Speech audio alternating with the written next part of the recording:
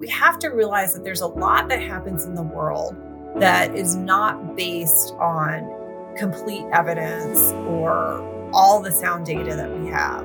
Our patients may have a very undata-ish reason for some of the decisions they make about medicine compliance or whether or not they're coming in to a clinic.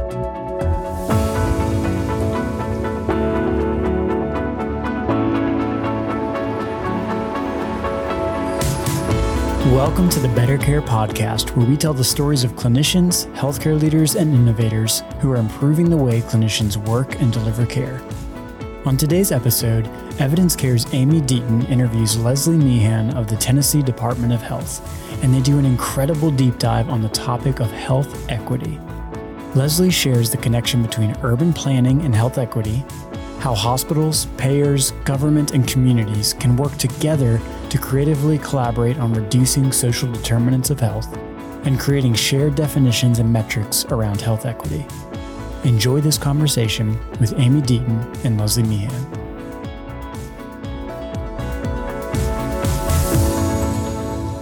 All right, let's do this. Good afternoon. I'm Amy Deaton, COO at Evidence Care, and this episode's host of the Better Care Podcast, a podcast we hope spawns innovation through these intentional conversations. Our guest on this episode is Leslie Meehan. Leslie is a mom of three boys, an avid runner, and the Deputy Commissioner for the Department of Health for the state of Tennessee. Welcome to the show, Leslie. Thanks so much for having me.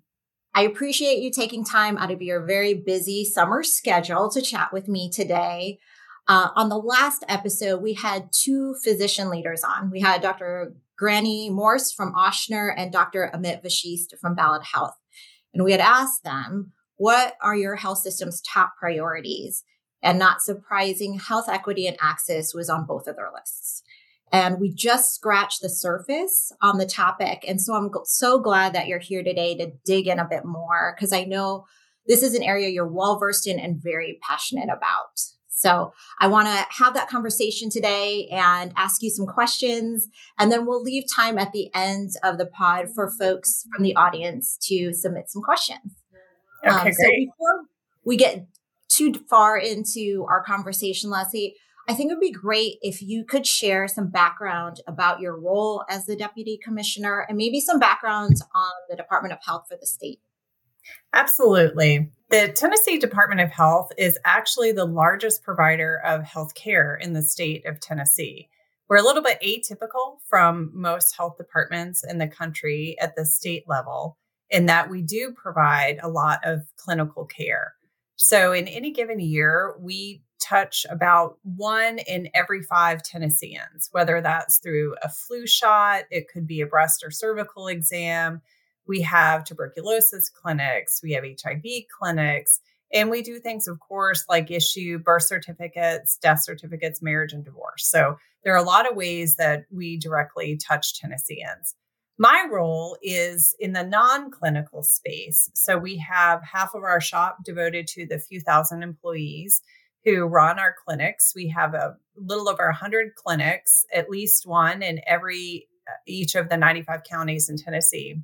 So we have about 2,500 employees who oversee those and who staff those clinics, everything from our docs and our nurses to our dentists and hygienists.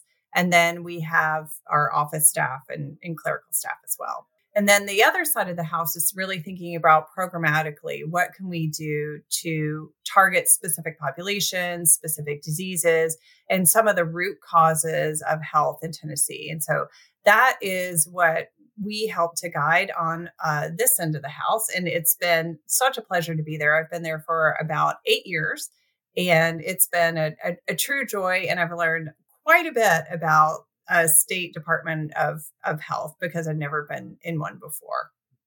Well, that's really interesting. I know we've chatted before and we've talked about how you started in urban planning and then sort of evolved into the population health. And I don't immediately think of urban planning and healthcare as related, but if I take a step back, I can certainly see how one impacts another. Would you mind chatting a little bit about that evolution and how you started? Sure. It definitely is a little bit atypical But given where we are now, especially post-COVID, it makes a lot more sense. So urban planners are tasked with thinking about how a community grows. So where are we putting housing? Where do roads go? Where do parks go? Where a new school is going to be built? Where is land zoned for, let's say, a grocery store? Where are the community college? Where are the jobs located? And so every facet of a community, from where you go, where you live, to how you're going to get there. Do you have access to public transportation, walking, biking? Can you do those things for your sole transportation mode, or can you do those things just for leisure? How are we going to plan for all those different ways of getting around? And then how can we make sure that there are things like housing at different price points? We want housing to be attainable for all income levels. And of course, that's going to mean different price points, some rental housing, some homes for ownership, things like that. And so urban planning really has a lot to do with quality of life for folks. So, for example, in Nashville, it might surprise some to learn that over 50% of those who are in Nashville are actually housing poor, which means that they are spending more on their income than they should be on housing. So about at least any of us should be spending maybe 30% tops of our income on our mortgage or our rent. But for many, that can go up to 50%, even 80% of their income on housing. So the next biggest expenditure is often transportation. So again, whether that's a car payment, whether you're maintaining your car, filling it with gas, if you're using Uber, even if you're going around by bus, transportation is one of the next biggest costs, and then food after that. And that doesn't leave a lot, especially for healthcare. So if you're paying your copays, if you're buying your medicines, and that's how we often hear about households having to make a choice between, do they purchase food? Do they purchase their medicine? And we're not just talking about some of the population. We're actually talking about a pretty good chunk of the population who's struggling. An example is about a third of Americans don't drive. And that number may seem a little bit surprising. That could be because they are either too young or too old to drive. Mm-hmm. It could be because of a disability. It could be because of an income constraint, or it also could be just by choice. So if we're only planning our communities so that you can get around by car, what that means is that we don't have choices for people. And that means that a lot of folks can be homebound. They can't get to all the places they need to go. They can't get to education. They can't get to jobs, things like that. So these choices that urban planners make with the community really end up impacting our health. Of the biggest three contributing factors to preventable disease, which is the number one killer in our nation, right? It's all the chronic disease that actually doesn't have to be there, that is preventable. The largest contributing factors we hear from folks are having a roof over their head or stable housing, having transportation, and having access to food. Mm-hmm. So when we think about healthcare, we often think of physicians and nurse practitioners, we think of prescriptions, we think of diagnoses and tests, those kinds of things. But we actually can't solve for a lot of what we're seeing in modern society from a doctor's office. A lot of what we need to be solving for is upstream from the doors of healthcare. And that's actually in the realm of urban planning, oddly enough. Yeah, that's so interesting. And I'm going to circle back to that in terms of the collaboration with other sectors. But I guess let's dig into that more. So how would you define health equity specifically in the context of, the state and your role? I think health equity, in my definition, is simply the equal ability for any of us to be able to live healthy, prosperous, and full lives. I think a goal for anyone is to be able to live life to one's fullest potential, to be able to provide for your family, to enjoy life, to enjoy friends, and to have a good quality of life. And again, a lot of the things that are contributing to our health equity are actually coming from the places and spaces in which we live and in which we spend our time. We know that genetics is really only about 10% of our health. So it's an important component of our health, but it's not necessarily the largest factor. And neither is access to healthcare. about 50% to 60 or 70% of our health, depending on where you live, is again really influenced by the environment in which you live. And that can include some of the traditional definitions of environment, if you will, like water quality and air quality. But we're also talking about heat islands. It's summertime right now, so we're seeing a lot of exposure to abnormally high temperatures. And for folks who don't have the ability to pay for their air conditioning, don't have air conditioning, are waiting for a bus outside, or walking or taking a bicycle, maybe can't afford to fix the air conditioning in their car. Those are all contributing factors for us. So there's a lot, again, that we think of in environment that's not just the air quality, the water quality, but we're really thinking again about those places and spaces that surround us. Yeah, you had talked about being the largest healthcare provider in the state of Tennessee, which again, when I heard that, that was surprising to me. You don't traditionally think of the Department of Health as a provider of that, scale. Do you think about some of those social determinants, like you talked about, transportation and other things, as you are planning for those brick and mortar locations for those providers? Absolutely. And that's been one of the greatest joys that I've had. As I mentioned, I joined the department 8 years ago because we didn't really have a book of business helping us think about this. We were the deliverers of healthcare. We had facilities in all of these counties, but yet each year we either rehabilitate or completely reconstruct about 6 or so of our facilities. So in a decade or a decade and a half, we're talking about touching every single building that's under our purview. And that's a really important part of thinking about this healthcare delivery. We really like to think about our health departments as conduits for activity in the community, or a public space, if you will. Oftentimes we think about our public spaces being maybe the local park, perhaps a school playground, but really there are a lot more public spaces that can be serving our community to a higher and better value. So an example is a street. If we go back to that notion of a street just being used for cars, well, that's just using it for one purpose.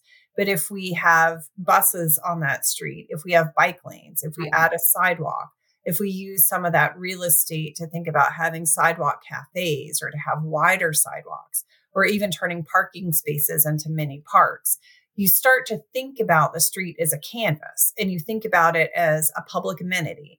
And how can we change that amenity so that it's serving the most people possible? And that's the same type of notion that we've thought of with our health departments. And we actually came up with a guidebook for how we can be thinking about our health departments differently. So on the outside of our health departments, we have some that have playgrounds, we have community gardens, we have walking tracks. So we're trying to make the health department a destination for the community. Many of our health departments are located in very rural parts of our state. And so there may not be a lot of places to exercise or to gather. There may not be a picnic shelter or a playground that's close by. So if we can think about our health departments in that way, then we can better serve the public.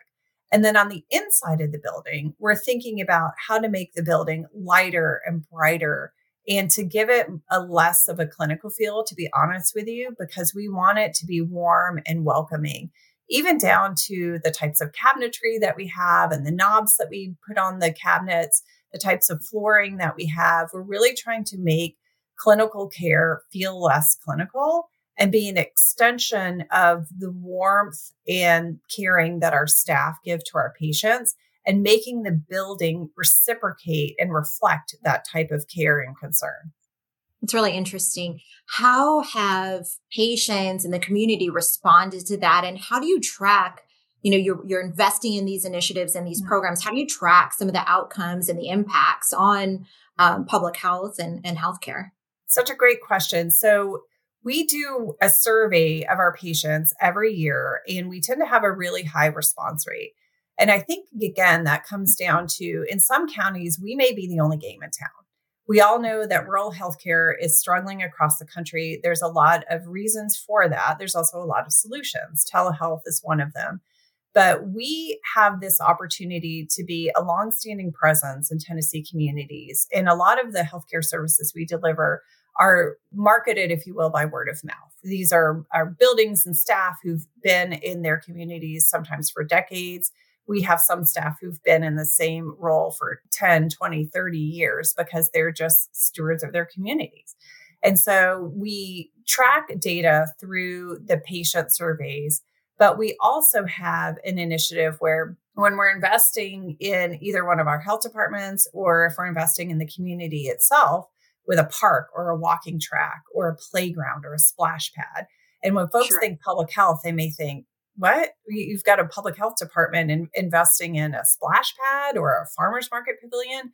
But again, we've realized that we can help be a trifecta, if you will, for a community. We can help with a facility that may actually improve health, help be a community gathering space. So add a little bit to community cohesion. We could be a tourist attraction, and it can really help with economic development. And so for all of those projects, we have pre and post data that we collect. To dig a little bit further into your question, it's hard to measure prevention, right? Because you're basically trying to measure disease and injury that's not happening. And that doesn't happen overnight. We are often given grants for things like diabetes prevention, and it's very hard to take some money and do some outreach into the community, and then you can't really expect diabetes rates to fall the next year. So these are our long-term strategies, and we fully believe that they're sound investments, and we know that they're paying off in more ways than one.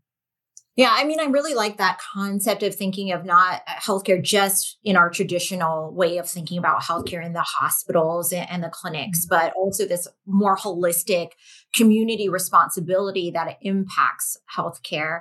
Since social determinants, some of which you've started to talk about, if you could dig into social determinants, and I imagine at your clinics that you are capturing information about those patients to see how that can impact the downstream effects of their healthcare.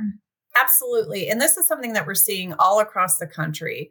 Many of our electronic health records or medical records are starting to collect this data, whether it's in a public healthcare setting or a private sector clinical setting, because we're realizing again that this is very important. And an anecdote from our former clinical director, who has since retired, she had just such a great story. She was a pediatric ER nurse, and she had patients who would come in with an asthma attack. They'd treat them, and she would write a prescription for an inhaler and send them home, until she started digging a little more deeply and realizing that some of the kiddos she was seeing were living in mold infested housing.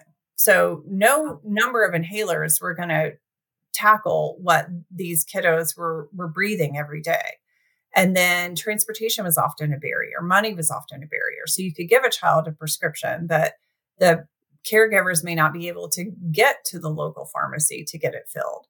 And she ended up going to a school that had a lot of children with families who weren't able to provide the entire type of support that they would like to provide for their children. And so she got a lot of boots on the ground experience and had to become really creative with solutions.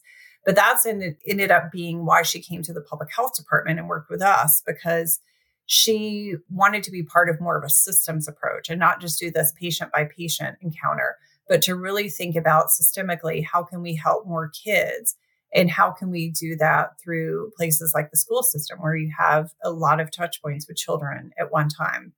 So those are some of the things that we're thinking about. And you mentioned social determinants of health. That's a word that has really come to fruition, I would say, in the last 5 to 8 years. And again, simply what we mean by that are the environments in which we live and the choices people are able to make in those environments. So common things like, do you have a roof over your head? Is a stable place to live? A lot of people who can't afford rent, let's say, may have to move frequently. Do you have a way to get around? Do you have a way to bring income into your family? Do you have an opportunity for education or training so that you can continue to grow financially? And do you have access to healthcare? We often add recreation on top of that, because it's really important to have quality of life, places to go, places to be, and to feel like you're part of a community. So when we say social determinants of health, we're really just thinking about those basic tenets that all of us need to live a quality life. Absolutely. So when I think about health equity and access, I mean, it's a huge issue. Obviously, it's on a lot of different sectors priority list. So I guess my question here is, I'm hearing about payers working on health equity, health systems, government, in your example, even community and nonprofits are recognizing the severity and the lack of access. So do you think, in your opinion, that we're working collaboratively enough, or are folks trying to make progress in parts in isolation? Like, how well do you interact? You talk about capturing data. Are you sharing that with the health systems? Are you collaborating? I'd love to dig in more around that. Those are such great questions. And I think we're at a really turnkey moment in this evolution. So the Joint Commission has required that hospitals and clinics start collecting social determinants of health data. And we're putting that data in the EMR, and different providers are utilizing that information in different ways. Some of them use it to weave that anecdotal story about their patients' lives, like the nurse practitioner I just mentioned. Right. So once she found out the context of her patient and realized that it wasn't going to be just as simple as writing a prescription for an inhaler, she then had to think about, well, what is her role? And is there more of a low-hanging fruit solution? For example, could she get that inhaler filled in the hospital clinic rather than having the family go to another pharmacy? But then what do you do for those larger issues? The family we mentioned had unstable or unsafe housing with mold in it. So what's the role of the provider in that space? We are finding that federally qualified health centers have always kind of had that navigator type position.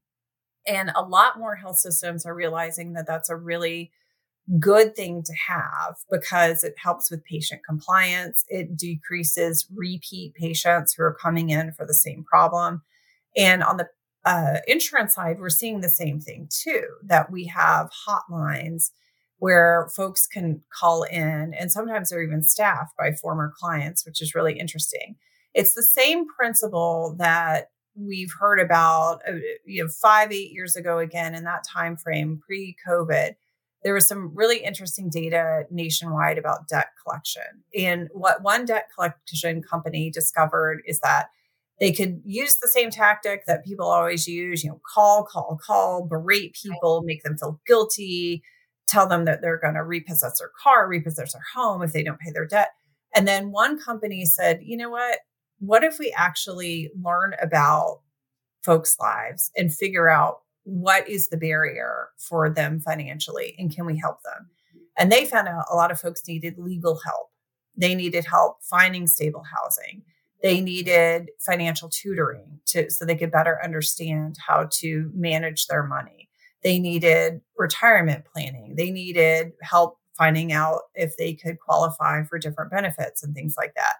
And what they found was that their compliance rate went through the roof because people felt cared about, and they actually got the tools and resources they needed to be able to repay that debt. No one wants to be in debt. Right. And it's the same type of principle here. So no patient wants to come in again and again for an asthma attack because they live in moldy housing, but they may not know the community resources available.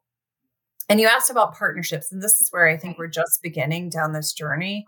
There's some really interesting work happening, especially since COVID. COVID shone a light on this for all of us, right?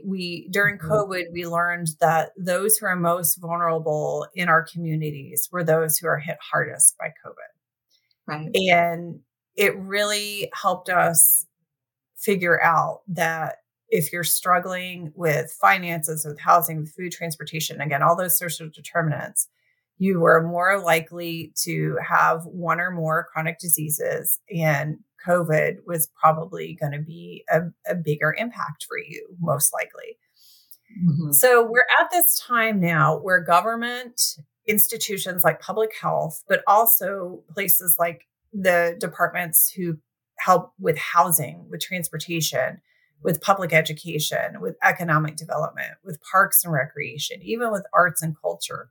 All of those types of organizations are getting together. We have organizations that help with higher education, and everyone's now wanting to solve for the same X, if you will, which is how can we provide the best quality of life for our communities and have thriving communities and thriving families. And then payers and providers are also getting into this space. I think what's going to help us is the evolution that we're on right now to get away from fee for service in our medical model. And we've seen that that's a trajectory that we're on. We don't know how quickly that's going to happen, but it's definitely already underway. And we know that that model just it isn't sustainable. It's not working. We're putting a lot of money into our healthcare in our country, but we're not really reaping those rewards. So to answer your question, this is a really important time where we are all trying to get together around the same table. And in many spaces, we haven't been doing that. And we really don't know how to do that. And there may be a little bit of some uncomfortable conversations as we get to know each other a little bit more. But you and I both just recently completed the Nashville Healthcare Fellows Program. And we were fortunate enough to be in a room with payers and providers and nonprofits and government. And we had some of those tough conversations. And that's exactly the type of forum that we want to see so that we can try to multi-solve, if you will, and have multiple sectors together trying to make everyone's lives better, which is what we all want to see. Absolutely. And I mean, for listeners out there, I mean, this is why we have these intentional conversations is to open up opportunities for collaboration. I was surprised even in some of those difficult conversations that even within single verticals of, healthcare, that there was not this sharing and knowledge of initiatives around health equity on the payer side, on the provider side. And it's really this philosophical question of like, whose responsibility is it on some of these things? That's the tough one. And you think about the health systems that are under a lot of strain right now, staffing shortages and rising costs. There's a lot of challenges there. And then it's also like, what do we do beyond this healthcare that we're providing within our four walls and taking care of the patient beyond that? That's a challenge I think all of us are trying to solve for. Absolutely. To tack on to that, I really think about the provider space and how our providers, I almost think about them in the same space that I think about teachers. We often look at our school systems to try to feed children, meet all of their educational needs, but also their physical activity needs, their social emotional needs. Are we helping them with things that may be happening again externally in their lives, like stable housing and transportation and access to food? We're sending home backpacks with food with children. Mm-hmm. And so are we overtasking a system that was really meant to do one thing, which was to deliver educational content? And if we look at our providers, I think the same thing. We're looking at an 8-minute visit, an 11-minute visit, and how much can you expect a provider to be able to dig in? And we're lucky if some folks go to an annual exam once a year. Right. And so how much can you really dive in if you don't have the time to be with someone and the continuity to follow up with them frequently? And so then is that the responsibility, or is it a profitable business model, again, to have a patient navigator in that setting where you have somebody following up with that patient, not only making sure are they coming to their appointments and are compliant with their meds, but trying to check for these other factors. And even if you learn that someone is struggling with housing or transportation, do you have resources available to be able to direct them to that space? And if you do direct them to that space, can you follow up with them to see if that resource was useful and actually solve for the problem? So you've got payers and providers both thinking about that right now. And it needs to be something that, again, is profitable for them, right? That's the bottom line. And that's an important thing. But we're also realizing, too, that we're all connected in this web. And we all can maybe have a little bit of a piece of the pie, a little bit of ownership. We struggle in the same thing in the public sector and government. So an example is I spent about 15 years in the transportation sector. So we built a lot of roads, but we also built sidewalks and greenways and bike lanes, and we funded public transportation. Well, those things can help improve health outcomes, but our money wasn't dependent on health outcomes. So it didn't matter to us whether population health got better or worse, whether obesity rates climbed, diabetes rates climbed, pediatric asthma rates climbed. We were only worried about the metrics that were important to us. And so some of this is realizing that we may need to come up with common sets of metrics and get beyond the common denominator just being funding. Funding is important for all of our worlds. It's crucial. But if it's the only thing that we're thinking about, we've got to be thinking a little bit more broadly. We could use an environmental analogy if we want to. So we're seeing so many companies that are moving, for example, to electric vehicles.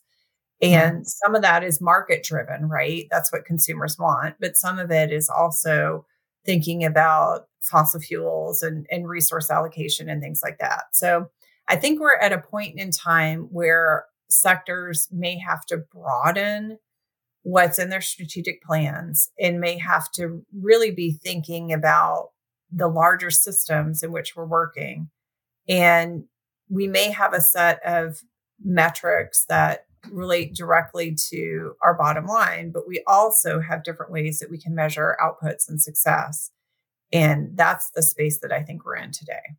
Yeah, that's interesting because you had mentioned earlier about regulations. Now we need to capture social determinants, and I think about, so what's next? So now what? You have the data. What's going to be the requirement after that in terms of how do you act upon that? And that's an interesting angle that you put in there with the funding. So you had talked about this. We're at a critical point where we could be working together more. Have you heard of any forums or conferences where folks have started to come together to brainstorm on how we can work collaboratively across verticals? Yeah, there's a really interesting conference that typically is held in Nashville, and it's called RISE, and it's all about social determinants of health and really drills into the space, both for payers and providers. And so that's something that we've become involved in the last few years. And we were probably a little bit of the odd duck in the room at first because we were this government entity providing healthcare, and we weren't like the others, but we were able to talk a little bit about some of the collaborations that we have with other sectors, again, like transportation and housing, and talking about that. And then just recently, a few weeks ago, we hosted the first forum on housing in Tennessee, where we're thinking about how can we provide more housing, but do it in a way where we're looking at different ways of funding housing. I'll give just a brief tutorial again on housing.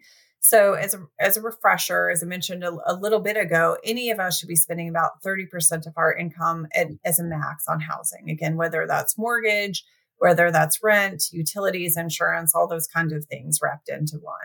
And what we often see in communities, especially communities that are benefiting from good economic times, housing prices go up. We also in government have tended to invest in the more affluent areas of town. And this goes back to a lot of redlining and actually very intentional racism going back to World War II and the Federal Housing Home Loan Association. So in that space, what happened is you got out of World War II, you served your country, you were given the ability to get a loan, but only if your skin was a certain color.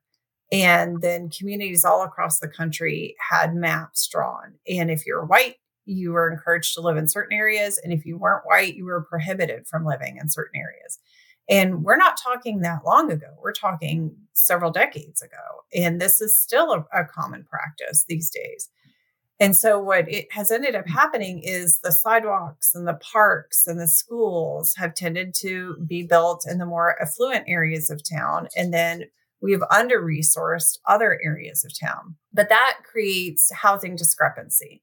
So you have kind of the situation of very inflated housing prices, and then you have families who have not been able to invest in housing and maybe haven't been able to make home repairs. And so you have underpriced housing that maybe isn't as current as it could be in terms of, again, repairs, more models, things like that.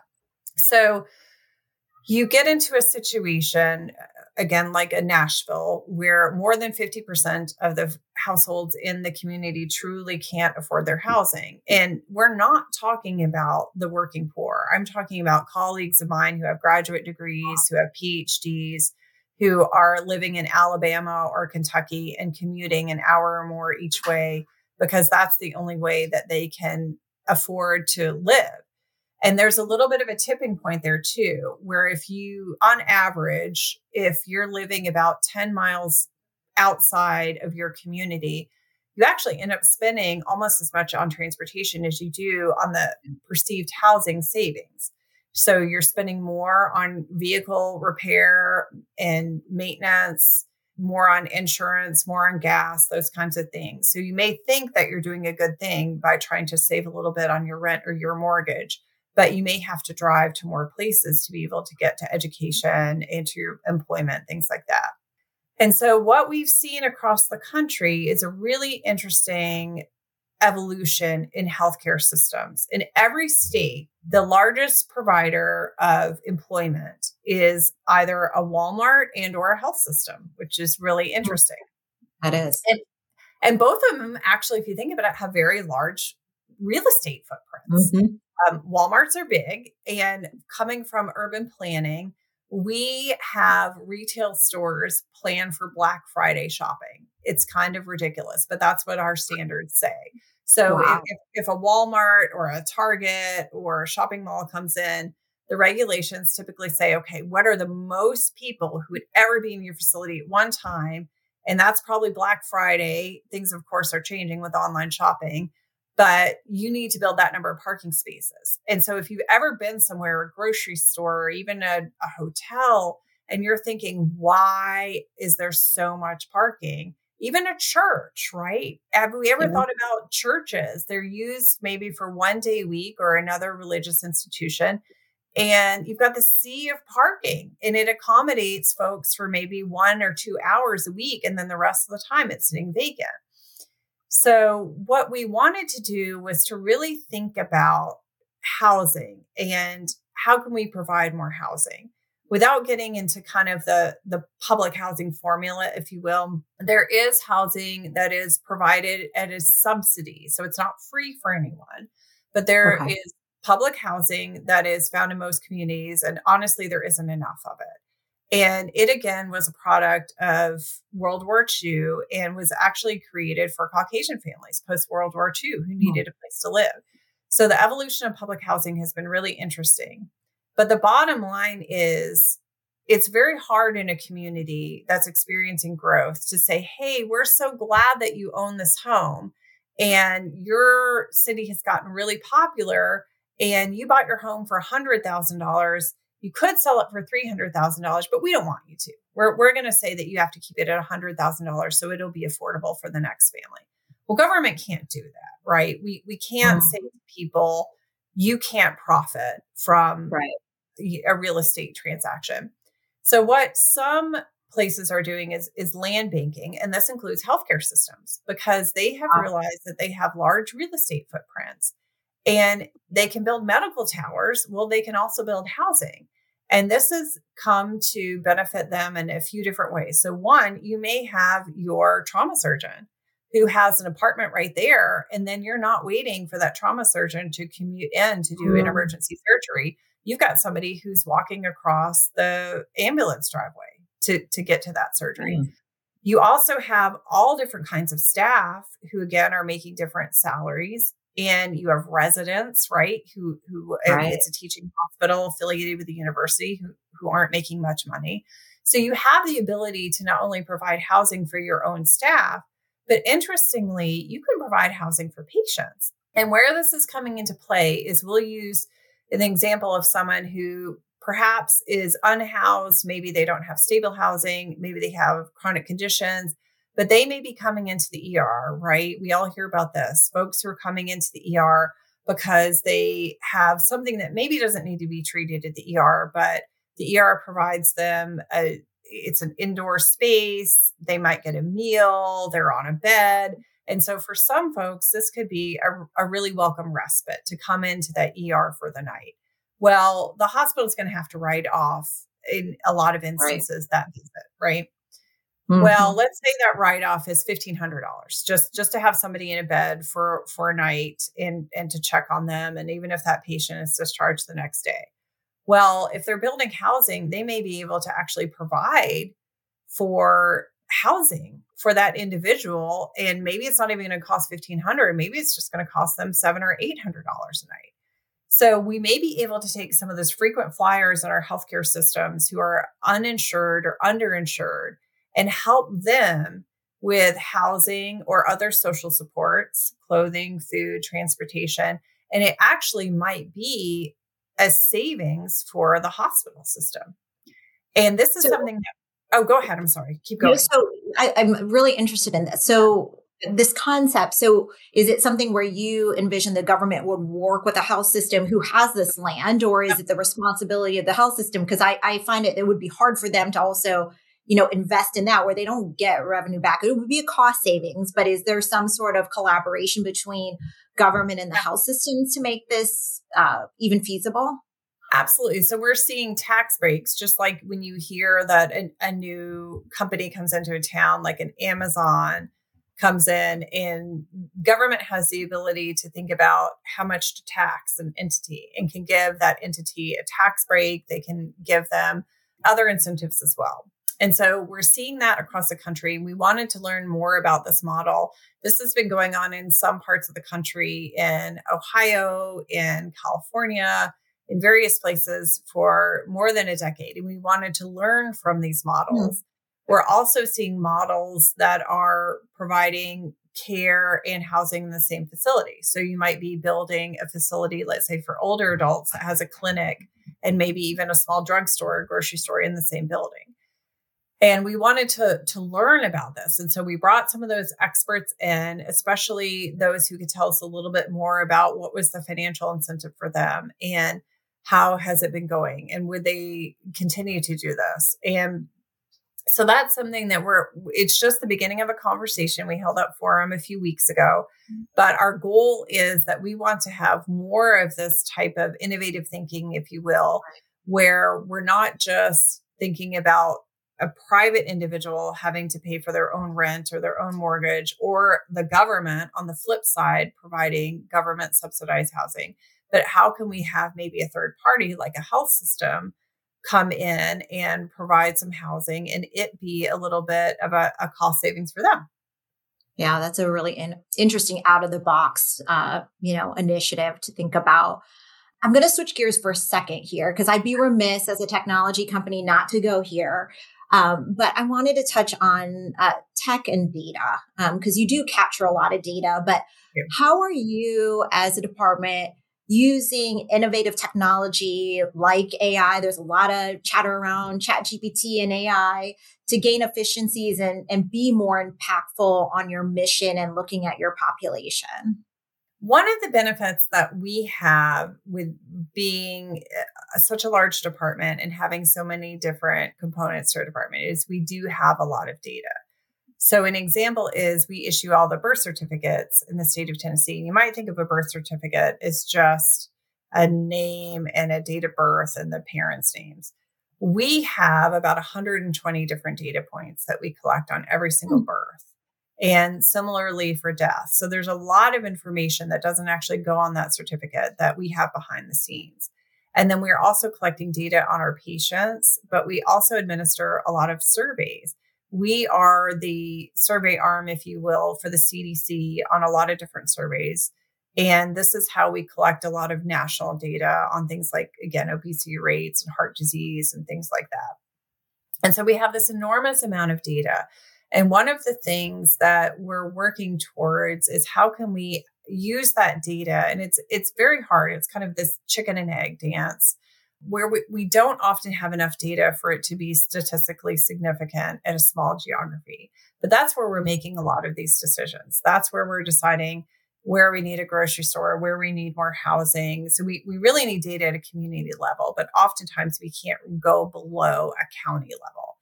And this is where we can use a little bit of predictive modeling. And we have to kind of, I call it ishing, right? And all of the epidemiologists and the statisticians that we work with, they get really nervous about this because you don't want to make decisions that are not based on all of the data that you want.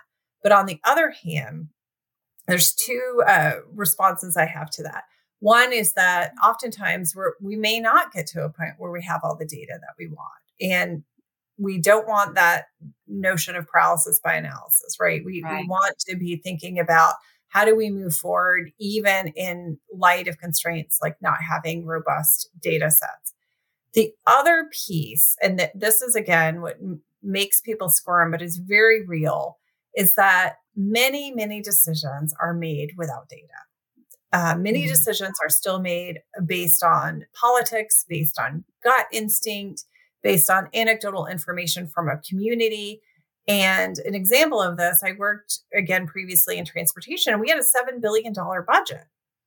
And the way that the money was allocated to us from the federal government did not require us to necessarily go through scenario planning to look at different solutions for a roadway and see which one was the most efficient or optimized costs.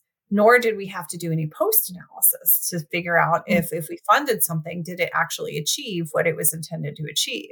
So we were spending 10 million, 40 million here or there without a lot of data going into that solution. What would often happen is we would have a local mayor call us and say, I'm getting a lot of complaints. People don't like sitting through the red light. I need you to install a turn lane. And we would say, okay, we'll do that. And we'll write it into our budget and we'll fund it. You need to throw a little bit into the kitty. We'll throw this much into it and we'll get that project done.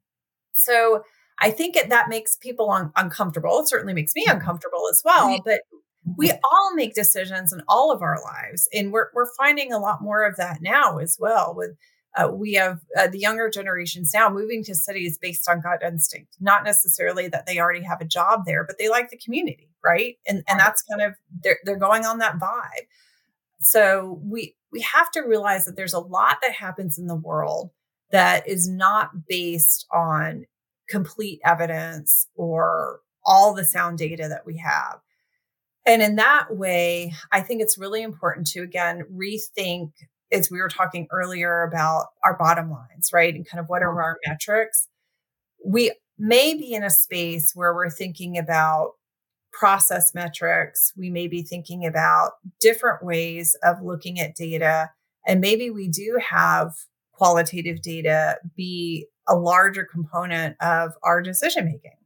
And for many of us, that's very uncomfortable, but it's really where the world is, right? Mm-hmm. We can collect all the data that we want on our patients, but our patients may have a very undata-ish reason for some of the decisions they make about medicine compliance or whether or not they're coming in to a clinic. We really, in my view, have an opportunity to be rethinking how we're using data, to combine data with different data sets, and to be really marrying some of the data that we're each collecting, because we're all collecting different data, and seeing how we can put that data together, have it paint a picture for us, but also use some of the anecdotal data to help us complete that picture.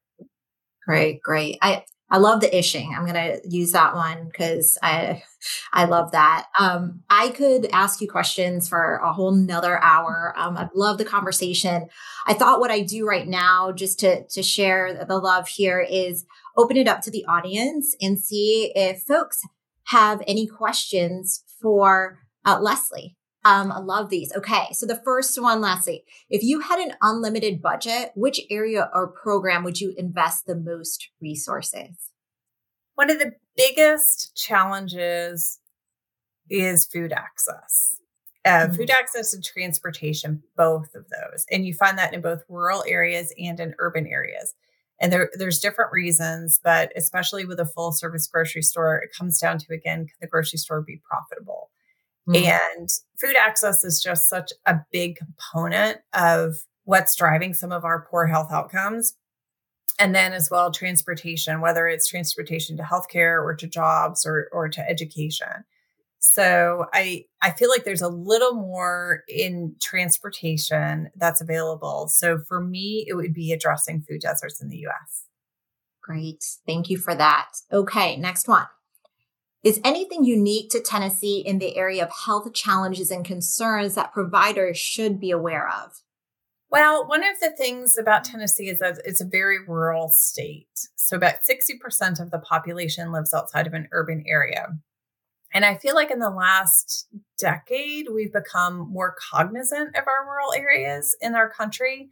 Previously, I feel like they were kind of forgotten, right? Everything was in the big cities, and that's where we gravitated. That's where we put a lot of our resources.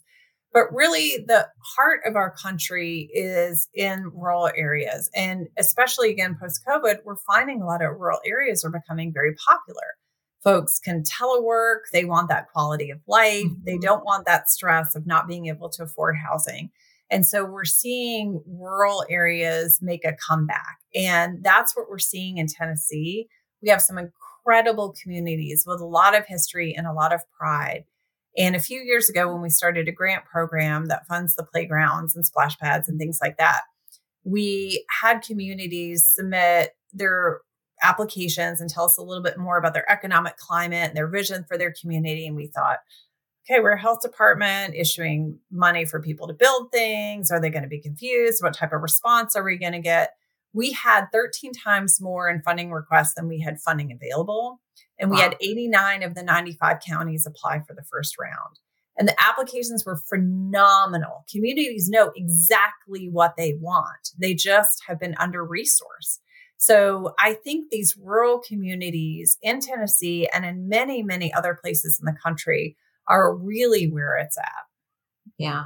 Thank you for that. That's really interesting. That's good to hear about the community pride and the investment they want to make. Last one we're going here. Let's see. How would your housing proposal differ from Trump's proposal to build up to 10 futuristic freedom cities on federal land? Oh, that's really interesting. So I can't say that I'm intimately aware of that, but nor am I. Yeah. So I don't know that I can adequately answer that question, but I think the whole point of having that conversation around housing was just to think about how can we have different players and different entities thinking about, again, some of those basic components. And is there a way to monetize that for everyone so that everyone, if you're putting something into something, obviously you want to have a benefit for you. But with housing and food and transportation being some of the top 3 reasons for chronic disease that we're seeing, this is all an intent to really just think differently, because we've all seen those graphs about how much money we're pouring into our healthcare system, in our country, and we're not seeing those health outcomes that we want to see. So instead of pouring it into clinical care, in diagnostics and prescriptions, is there a better way where we can put some of that money into the more upstream root causes of what's driving these health outcomes? So I know that's not a direct answer to that question, but the point is, can we get different people around the table, and can we look at problems from a different angle, and can we invest in resources at a different point on the spectrum and see if we can actually get a different result? That was a tough one. I wouldn't know how to answer that one at all. So I'm glad you came up with that. Okay, last one. Why does Tennessee allow monopolies via COPAs, especially those that result in lower quality of care for the community? So that's really interesting. So a COPA is a certificate of public advantage. And we are one of the only places in the country that has this unique situation. So basically, we have the ability to think about, if there is a monopoly created through the merger of 2 healthcare systems, is that to a public benefit? And we had a COPA that was approved a few years ago in Northeast Tennessee and in Western Virginia. And this is with ballot healthcare systems. And the interesting part about that is that there are metrics related to the COPA where the healthcare system has to show how they're investing in and improving population health. And I don't know that there's really, again, similar to the other question, a one size fits all answer to this, but it's an interesting place to think about, what is the role of government? Should government be involved in the creation of monopolies or preventing monopolies, if you will, just like we are with telecom systems when they merge, or airline systems when they merge? Should government have a role in that space? And if we do, what is our role, and how do we measure success for that type of merger? And how do we continue to look at it over time and to see if it is a true advantage to the public, not only just at the beginning, but throughout. So that is something that is very much ongoing right now in our state. And a lot of other states are looking at this example because it is pretty unique in the country. Well, that was the last question. We're almost at the top of the hour. I wanted to say, Leslie, it was such an insightful conversation today. I had fun and learned a lot. I think the audience probably did as well. The work that you do inspires me and many others. Are there any final thoughts that you wanted to leave the audience with about your role or message that you want to leave about your mission today? Oh, well, first, just thank you so much for the opportunity to be a part of the conversation today. It was a lot of fun. And the only message I would like to leave everyone with is if you're not already partnering with government, whether it's public health or your state or local school system or parks and recreation, there are components of government who are funded to make investments in the community. And a lot of times those decisions are, again, influencing the lives of patients that we're seeing. So if you're interested in learning more about those systems, you can honestly cold call someone up, ask them to go have a cup of coffee. But a lot of what we've seen in our state, we're really proud of a lot of the partnerships that we have. And some of the best partnerships have formed organically just by getting to know one another's systems, what one another's bottom lines are, how we make decisions and priorities. So I would just say, don't be afraid of reaching out to somebody who maybe works in a completely different space. And if nothing else, you get to learn something a little bit interesting and new. I love that. Stay curious. And on that note, thanks everybody for joining us today for the Better Care podcast. Until next time, thanks everybody. All right. Thank you. Bye-bye.